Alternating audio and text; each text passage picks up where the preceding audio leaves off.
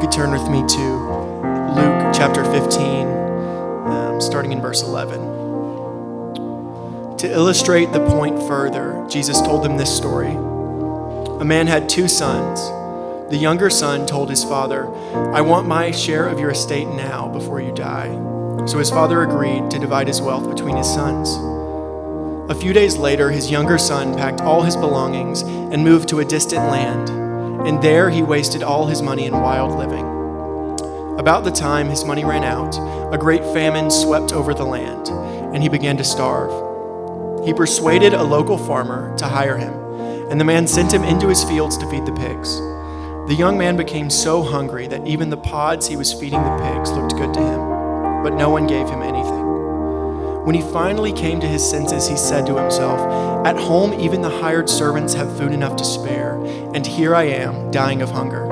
I will go home to my father and say, 'Father, I have sinned against both heaven and you, and I am no longer worthy of being called your son. Please take me on as a hired servant.' So he returned home to his father, and while he was still a long way off, his father saw him coming. Filled with love and compassion, he ran to his son, embraced him, and kissed him. His son said to him, 'Father, I have sinned against both heaven and you, and I am no longer worthy of being called your son.' But his father said to the servants, 'Quick, bring the finest robe in the house and put it on him. Get a ring for his finger and sandals for his feet, and kill the calf we have been fattening. We must celebrate with a feast. For this son of mine was dead and has now returned to life. He was lost, but now he is found.' So the party began. Meanwhile, the older son was in the fields working. When he returned home, he heard music and dancing in the house, and he asked one of the servants what was going on. 'Your brother is back,' he was told, 'and your father has killed the fattened calf. We are celebrating because of his safe return.' The older brother was angry and wouldn't go in. His father came out and begged him, but he replied, 'All these years I've slaved for you, and never once refused to do a single thing you told me to. And in all that time, you never gave me even one young goat for a feast with my friends.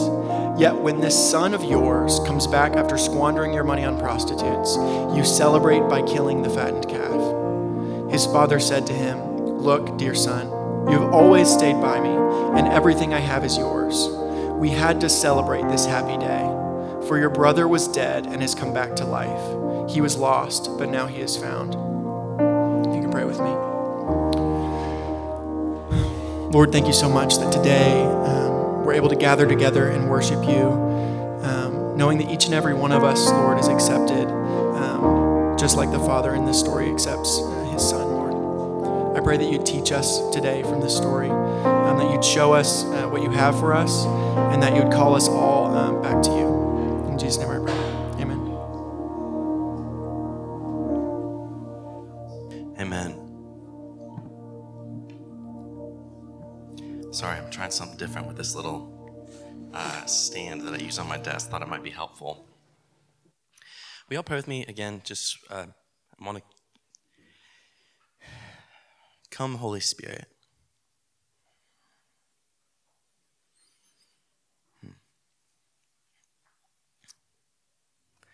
As I was, amen. Sorry, that was just like a quick little in and out prayer, I guess. Still going on. Prayer's still going on. As we were singing, I just kind of got this picture. You know, oftentimes I think in church we talk about like God wants to speak to you today. And I kind of got this sense of, I think God wants to speak to some of us through what seems like his silence. That for some of us in the room, we feel like we've been operating in a while where God has seemed remarkably distant, extra quiet. I want to read this verse from Exodus chapter 14. This is when the Israelites were crying out to Moses in verse 11, saying, "Why did you bring us out here to die in the wilderness? Weren't there enough graves for us in Egypt? What have you done to us? Why did you make us leave Egypt? Didn't we tell you this would happen while we were still in Egypt? We said, 'Leave us alone, let us be slaves to the Egyptians. It's better to be a slave in Egypt than a corpse in the wilderness.'" But I want you to listen to these words that Moses told the people. "Don't be afraid. Just stand still and watch the Lord rescue you today. The Egyptians you see today will never be seen again.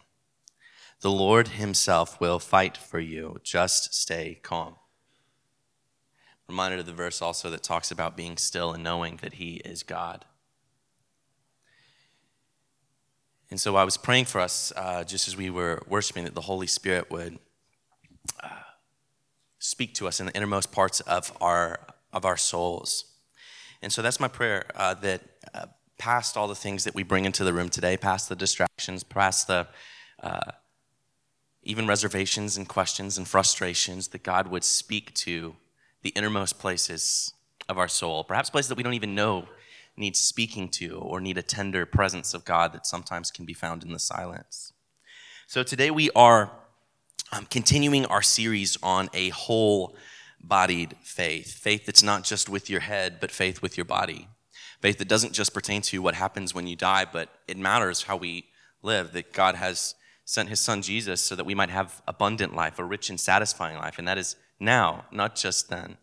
And last week we talked about the words from the prophet Amos in chapter 5, and we talked about this idea of God as king in his kingdom, and how our hope for the renewal of the world is God as king and his kingdom, that we are to pursue the king, and if we follow the king, then we get his kingdom. And for others of us, our hope for renewal of the world is not the king, it is to want the kingdom, the renewal of the world, peace, flourishing, joy, all of these things to come, but with no need for the king. But as followers of Jesus, we're called to pursue intimacy and relationship with the king, and that brings forth, and that when we follow this king, he brings forth his kingdom.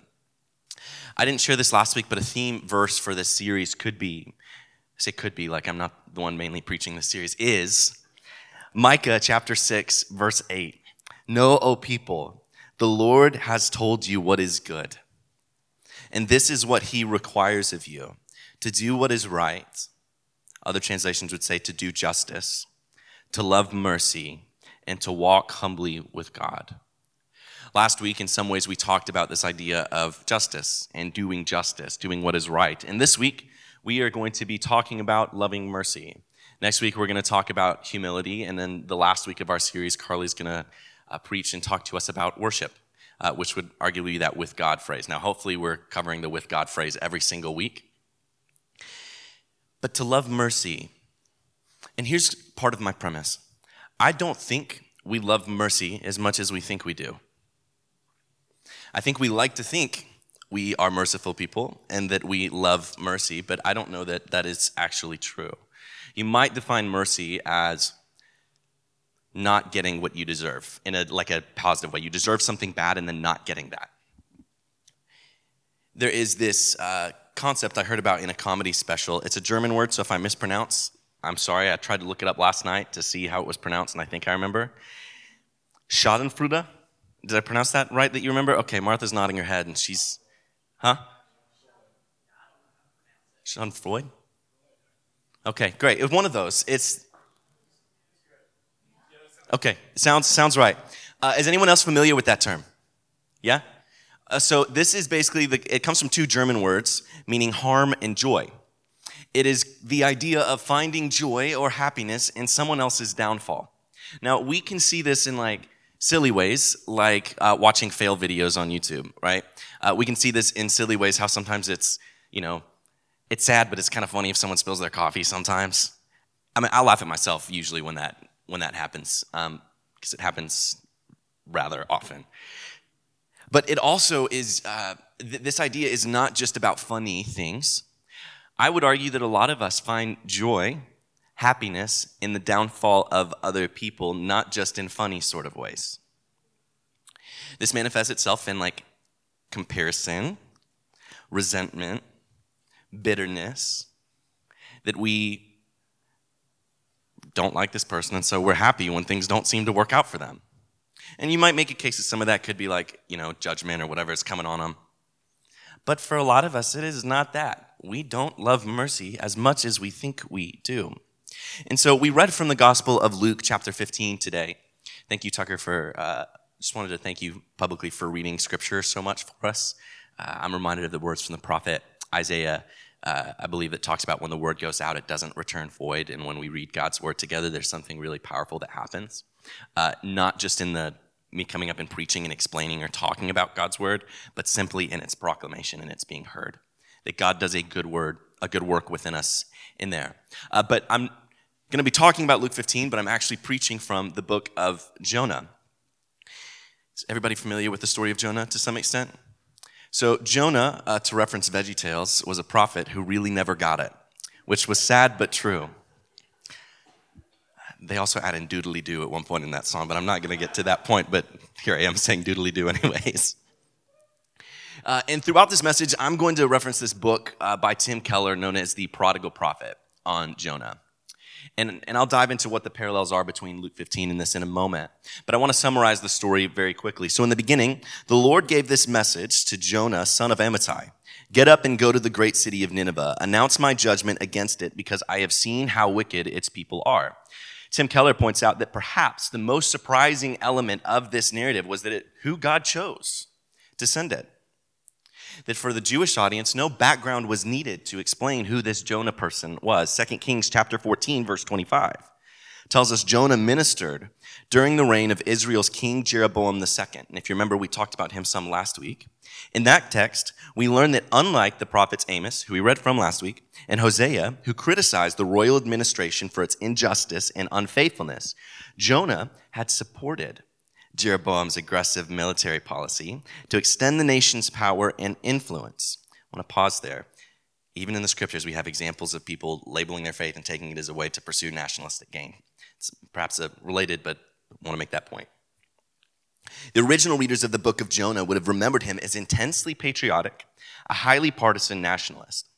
And they would have been amazed that God would send a man like that to preach to the very people he most feared and hated. And so God sends Jonah to Nineveh. And if you remember the story, he doesn't go to Nineveh in the beginning. He tries to go to a place called Tarshish, which would have been like the end of the world. It's basically saying he went in the total different direction. He was supposed to go here. He didn't just kind of missed it. He went in a totally different direction. And while he was on his way, he fell asleep on a boat and a storm hit. And the sailors woke him up. And long story short, they throw him over after crying out to God. And the storm calms, and Jonah, surprisingly, gets swallowed by a great fish. And then 3 days and 3 nights later, after praying in the belly of the fish, Jonah spit up on Nineveh. And then he goes and he preaches an incredibly short message. From my recollection, I think it's like 5 words in Hebrew. He says, 40 days from now, Nineveh will be destroyed. That's his message. Perhaps there was more. But I don't know, I just was thinking about how would it go if I came up here and I preached 5 words? Somebody like, please only preach 5 words today. That would be great, Trey. I'm going to preach a couple more than 5 words. There's however many more that was. I'm not going to count. And so Jonah preaches this message, and it seems like everybody turns.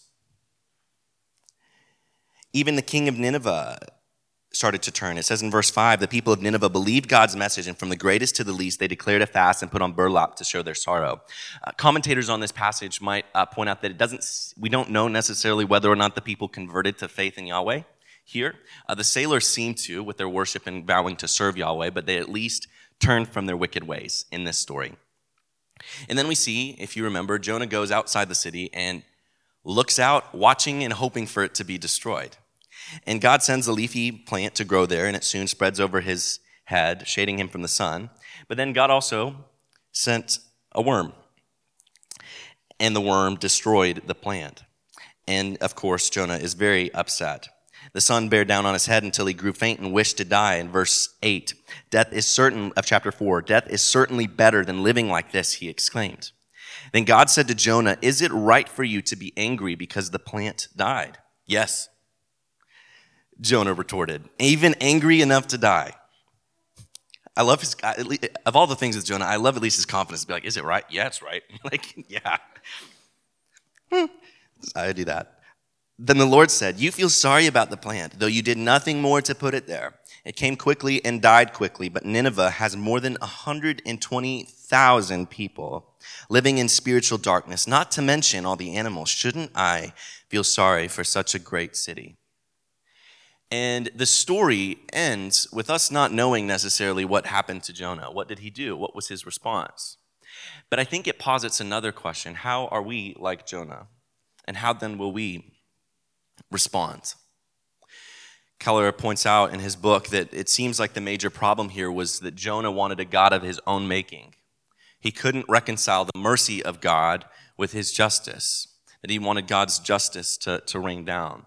And I'm going to shoot straight with you today because this story feels wild, right? A great fish coming and swallowing a man. I remember when I was younger, and I had people, or even Sunday school teachers, maybe not Sunday school, somebody say like it was a whale. And I was like, no, it can't be a whale. It says a great fish.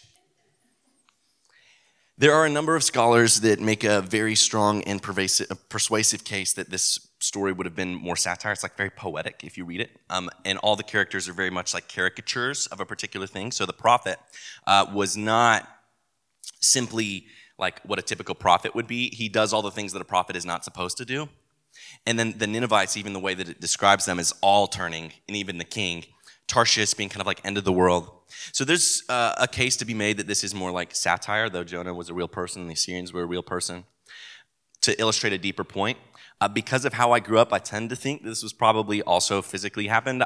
Because in my perspective, if God raised Jesus from the dead and made the whole world, I have no problem believing he could also make a fish do all this stuff.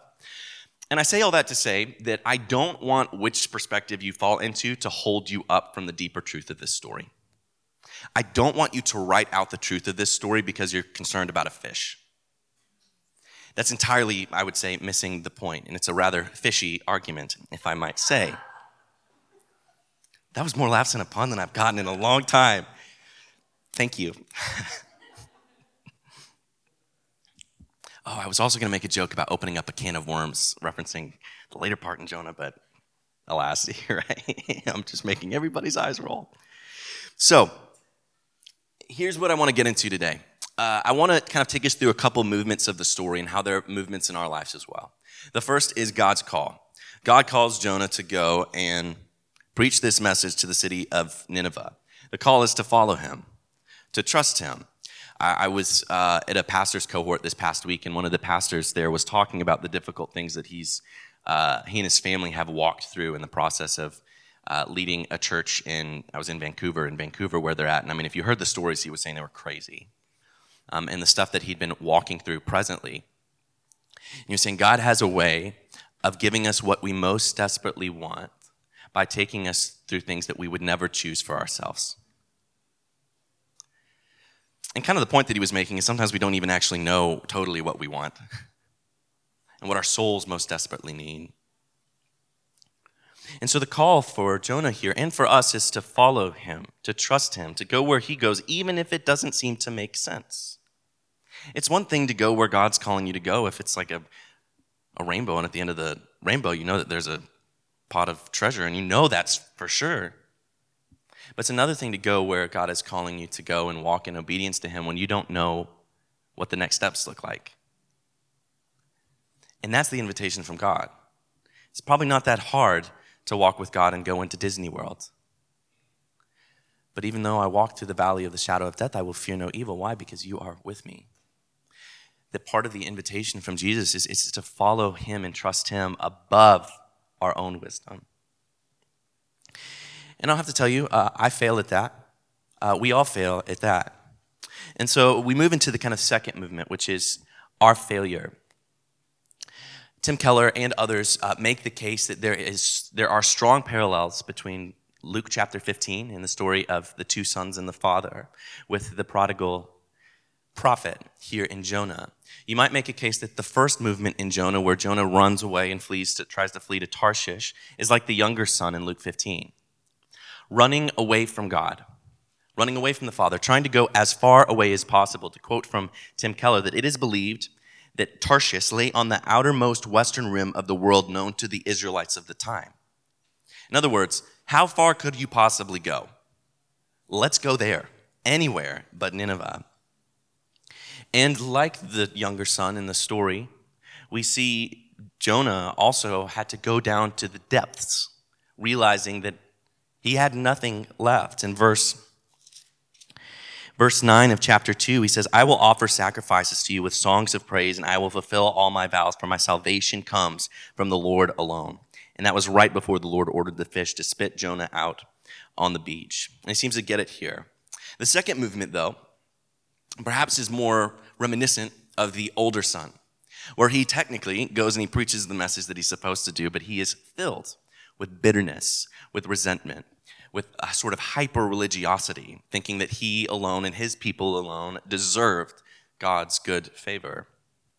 It was also just racist against the Ninevite people and the Assyrian people. Also was incredibly hyper-nationalist. We see that also in the story in 2 Kings, where even though other prophets were proclaiming that this king was perpetuating system of injustice, Jonah would use prophetic language and take it and use it instead for the benefit of their own nationalistic gain. And I'm going to be honest, towards Jonah, I can feel like the older brother. What I mean by that is it's easy for me to look at Jonah and be like, oh, how dare he? I'm way better than that. I totally become the older brother towards the older brother. Maybe that's a byproduct of being the oldest of 6 kids, because there's lots of older ones. But I want us to look at this to hopefully give you some sympathy or maybe some empathy or understanding for Jonah. The Assyrian Empire was awful. That's where Nineveh was located. Tim Keller pointed out, and I'm quoting here, that it was shocking that the God of Israel would want to warn Nineveh, the capital of the Assyrian Empire, of impending doom. Assyria was one of the cruelest and most violent empires of ancient times. Assyrian kings often recorded the results of their military victories, gloating of, hear this, whole plains littered with corpses, and of cities burned to the ground. What I'm about to read here is somewhat descriptive. It is descriptive, but I hope this gives you a picture of what Jonah would have been picturing, probably walking into. The emperor, Shalmaneser III, is well known for depicting torture, dismembering, and decapitations of enemies in grisly detail on large stone relief panels. These were their public things that they would hand out and showcase. This is what we do to people. I wouldn't really want to go to Nineveh. Yeah, throw me into the sea instead. It gets worse, believe it or not. Assyrian history is, and Keller's quoting here, as gory and blood-curdling a history as we know. He goes on to say, after capturing enemies, the Assyrians would typically cut off their legs and one arm, leaving the other arm in hand so they could shake the victim's hand in mockery as he was dying. They forced friends and family members to parade with the decapitated heads of their loved ones elevated on poles. They pulled out prisoners' tongues and stretched their bodies with ropes so they could be flayed alive and their skins displayed on city walls. They burned adolescents alive. Those who survived the destruction of their cities were fated to endure cruel and violent forms of slavery. The Assyrians have been called a terrorist state. In other words, as Keller put it, and to paraphrase him, Jonah's prospects of success, in earthly terms, very, very, very, very low. Prospect of death, very, very, very, very high. Tarshish doesn't seem like that bad of a place. So to his credit, man, I don't want to go to Nineveh, you know? But what we see here is that in the story, Jonah hates mercy and doesn't understand it. We see the prophet repeatedly described as not getting it when even the sailors in Jonah chapter 1 do get it. They turn to God, and we see that the sailors in chapter 1, verse 16, the sailors were awestruck by the Lord's great power, and they offered him a sacrifice and vowed to serve him. And we see the Ninevites turning from their sin as well, that the one who was supposed to get it didn't get it, and the ones who weren't supposed to get it seemed to get it. Tim Keller concluded that Jonah concluded that because he could not see any good reasons for God's command, there couldn't be any. Jonah doubted the goodness, wisdom, and justice of God. Both the sin of the younger brother and the older brother come down to not trusting God, believing that somehow we know better, that it is better for me to run off and do my own thing with my inheritance than to walk with him. And God's showing mercy on this person? No. That's not good. Sin, you might say, can stem from one lie. God is not to be totally trusted. Think of the question that the serpent asked in Genesis chapter 3. Did God really say? Did he really say? And what was the tree that Adam and Eve ate from? The tree of the knowledge of good and evil. Does God want us to know what is good? Yeah, I do. And who's good? It's him. He's the definer of what is good. But sin comes down to, I get to define what is good and bad. And so my question for us and how we are like Jonah, do you trust that what God has for you and for the world is good and beautiful? Do you trust him or do you trust yourself? Some of us struggle to believe things about God or what he might call people to do, not because it's what's in Scripture, but because we can't imagine how that thing that God wants could be good. And part of trusting in God is learning to trust him even though you do not understand how that thing could be good. Because you know he is, you will trust him because he is good and he knows what's best.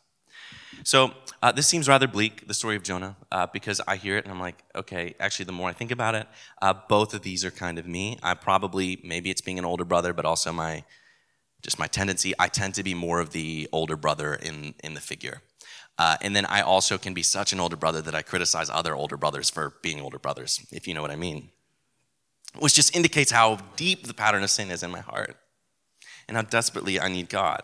But luckily the story doesn't end here.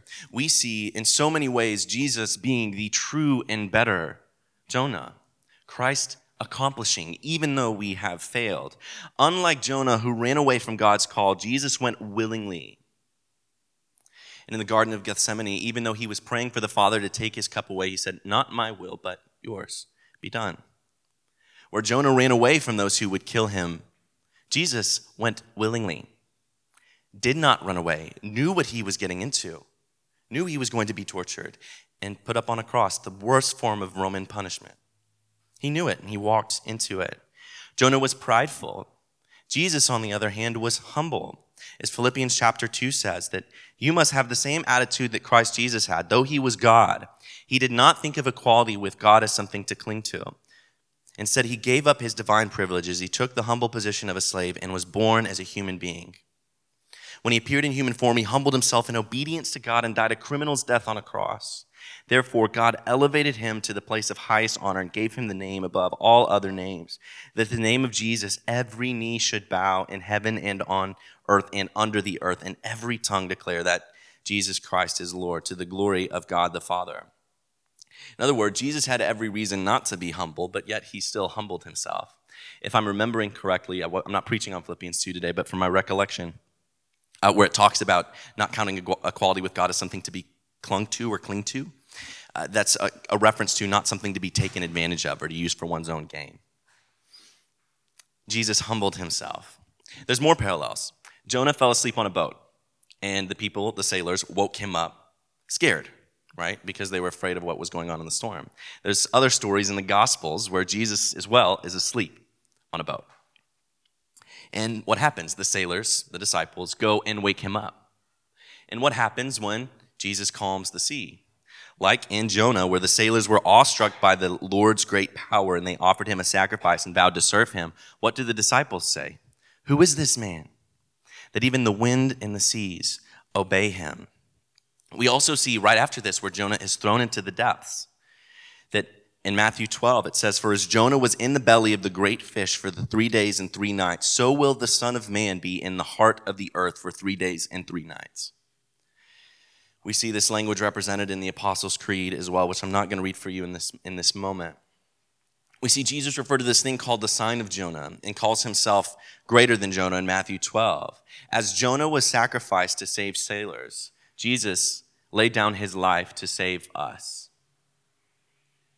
Jesus is the true and better Jonah. We see also this message that Jonah proclaimed in chapter 4, verse 4, 40 days from now, Nineveh will be destroyed. Other translations would say overturned or overthrown. This word that's used there, according to the Bible Project, can mean like destruction, can be negative, but also can be transformed or changed.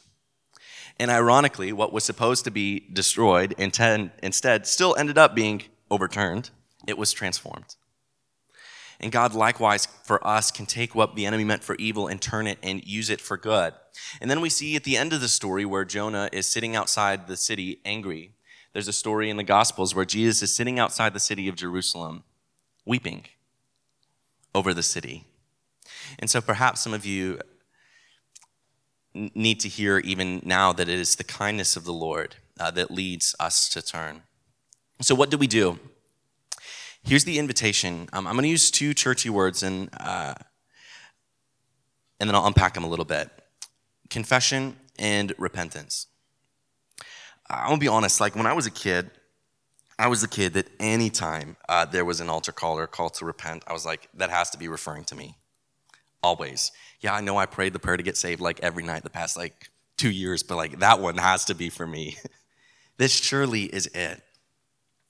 Repentance is a call for all of us, not just those who may not follow Jesus yet. All of us who follow Jesus need to be in an ongoing journey of repentance, confession, conversion. Repentance is like a changing of one's mind that results in action. Like Jonah going to Tarshish, it's like a turning from going to Tarshish and going in a different direction, that we're called to repent and turn. To quote from Jesus in Mark chapter 1, verse 15, that the kingdom of God is at hand. Repent and believe the good news. And repentance is a churchy word that we don't often use in other places, but I want to show you in some ways how I think it actually can be really good and healthy. There's a quote from a book named Sacred Marriage by Gary Thomas that I have not read, but I heard this quote mentioned. It said, couples don't fall out of love, they fall out of repentance. Couples don't fall out of love, they fall out of repentance. In other words, how many of you have ever gotten tired of hearing somebody just say, I'm sorry, and then never change? How many of you have said, I'm sorry, and then never changed? The invitation from God is to turn. Romans 2, verse 4 says, don't you see how wonderfully kind, tolerant, and patient God is with you? Does this mean nothing to you? Can't you see that his kindness is intended to turn you from your sin? And I think, honestly, a lot of our problem with the language of repentance and thinking so negatively about it is because we don't trust that God has what is good for us. We think negatively about repentance because, oh man, that's awful. I don't want to have to repent and turn from this because this other thing is better. But what if actually what he's having us repent towards is actually good, is actually beautiful, is actually maybe not easy, but what is ultimately best for you? 2 Chronicles chapter 7, verse 15 says, then if my people who are called by my name will humble themselves and pray and seek my face and turn from their wicked ways, I will hear from heaven and will forgive their sins and restore their land. James chapter 5, verse 16 says, confess your sins to each other and pray for each other so that you may be healed. The earnest prayer of a righteous person has great power and produces wonderful results. Last week, some of the things that we talked about are how the things that we have been promised with the worldview that most of us have grown into without even thinking about it. The things that we've been promised about being more connected than ever have left us feeling more lonely and isolated than ever. The things that promised to bring us more peace, like a more globalized nation, have actually led to more people taking advantage of one another and more violence. The promise for globalized world too, even with issues of like market, with the market and with manufacturing of goods and other stuff, has led to more people being enslaved today than ever. And that the majority of the like forced labor cases are in wealthy nations, not poor ones. The things that we have been told that would fulfill us, that would lead to peace, lead to renewal, have actually been failing and leading to something other than that. In some ways, the idols that we have upheld are crashing in front of us. And I don't even know that I really have to say that as much as you feel it. I mean, why else would we have to like be mindful of how much we watch the news? Or how much we're on social media? What are those things doing for you? And I enjoy the news. I enjoy social media. I'm not saying those things are inherently bad, but my point is the things that we have been promised aren't working out the way that, aren't giving us the thing that they promised. And so the invitation today is we're gonna have a moment of silence. I'm gonna lead us into offer a couple things that I think some of us may need repentance from. One, no one is above needing repentance outside of Jesus. You need to, I need to regularly repent and turn to God. In a moment, kind of the culmination of our worship service today is going to be taking communion together, the Lord's Supper. And what we're going to have available for you is I'm going to be in the back as well as Martha. If you need someone to talk to pray, or to know it's super uncomfortable, I literally did it this past week at a pastor's cohort, confessing sins to someone. If you need somebody to confess to, we'll be back there. To go from James chapter 5, confess your sins to each other and pray for each other so that you may be healed. I have an inclination that a lot of us might not hear from God because we have ongoing patterns of sin in our life. And there is a way in which when we confess our sins to God, God has a way of speaking to us because we are turning our face to him and humbling ourselves before him. When I repent, do I still have more sins that I need repentance of that I don't know yet? Absolutely I do. I was at the end of this message at this pastor's cohort. They were, finishing up and saying, I sensed the Holy Spirit, offering these 3 groups. And one was about resentment that you struggle with, and one was about needing forgiveness for something. And my initial thought was like, I don't know that I have any super ongoing patterns of sin in my life right now. And then all of a sudden it was like, oh no. Here they are. And so I said, if you need to confess, find someone in this group to confess to, and then have that person pray over you. And so I did. And of course I start weeping because the Lord just starts doing amazing things that are for, my intimacy with him that I'm not necessarily going to share with you today. But my point is that if the Lord starts to bring stuff up to your mind, don't fight it, turn. It is uncomfortable, but when he calls us into repentance, it's actually good for us. So what I'm going to do is I am going to lead us in a moment of silence, provide some room for the Holy Spirit to speak, and then I'm going to offer some things that I perhaps sense that the Holy Spirit might be stirring within us in need of repentance. Martha and I will be back there once I finish leading this moment, and there's communion back there. And we do that in a posture of repentance. If you are not ready to repent, I encourage you, don't take communion today. No shame on you for that at all. There are times certainly where I've not needed to. But it'll just be back there for you to take at your own inclination as we sing together. So will y'all join me in praying this? I'm going to have us have some silence. Come, Holy Spirit.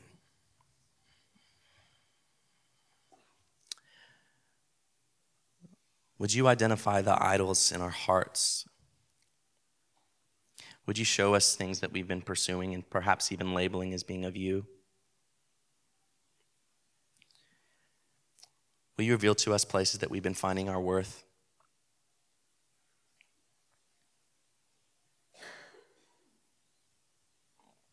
Would you speak to our innermost soul?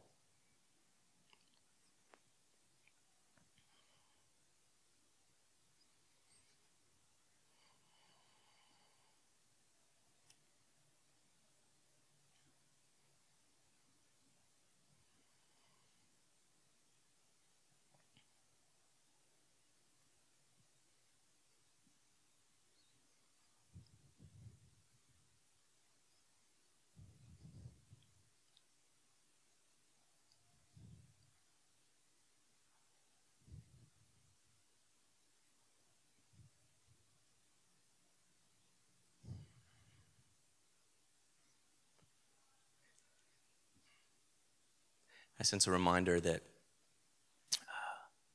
when we repent, it's when we turn to God, the first time we are saved. But when we repent, at least for me in my journey and experience, it's not something that I have to do just one time. I tend to have to repent of the same sin a lot of times for healing.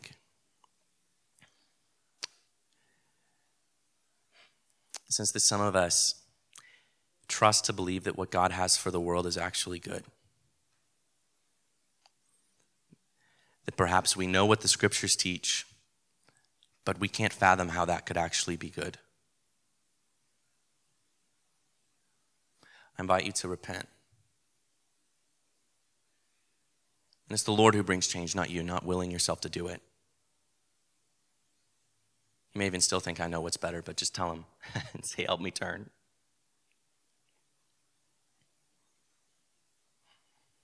Some of us presently have sin in our lives.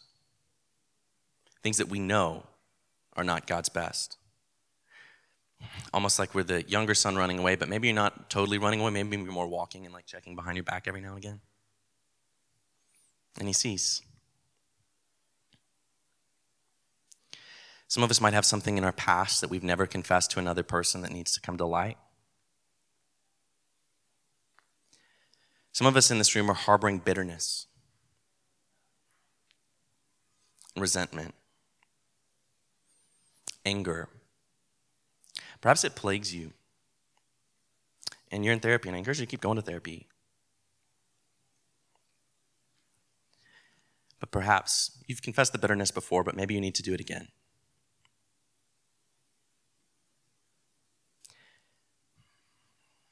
Some of us have made an idol out of our own theology.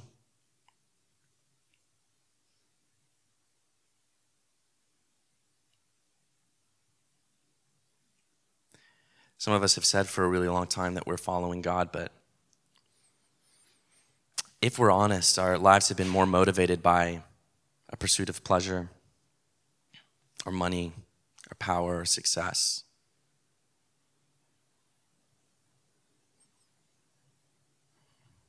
Some in this room are even not even sure that repentance actually leads to what is good, and afraid of that. But I just want to encourage you as we move into this time of giving you space to talk with the Lord and with someone else if you need to receive prayer.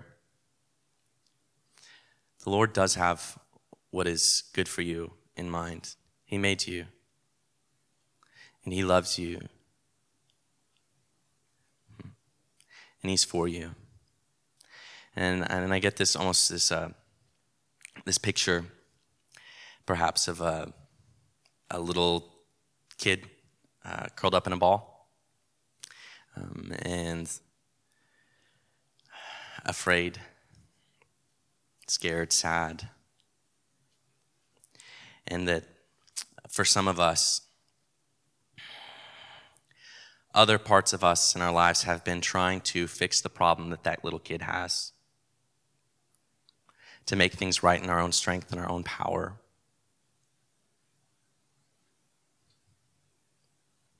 And not all of that's bad. But perhaps today you need to bring that to the Lord and ask him to do what only he can do in this moment.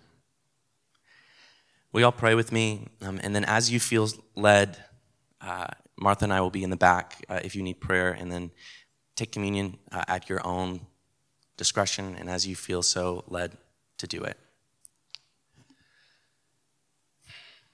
God, thank you for guiding us, for leading us, for moving in our hearts and in our midst. Thank you for repentance and confession. I pray you make me look more like you. God, I pray you remove bitterness in my heart.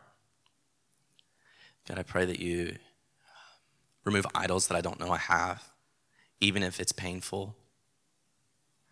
God, and I pray for those in this room that are really struggling to believe that you could even possibly be good. But I pray that they'll even just be honest and bring that to you and ask you to change it. Because, Lord, it's you who does the changing. We can't muster it up ourselves. And so, God, I pray right now through the power of your Holy Spirit that you would do what only you can do.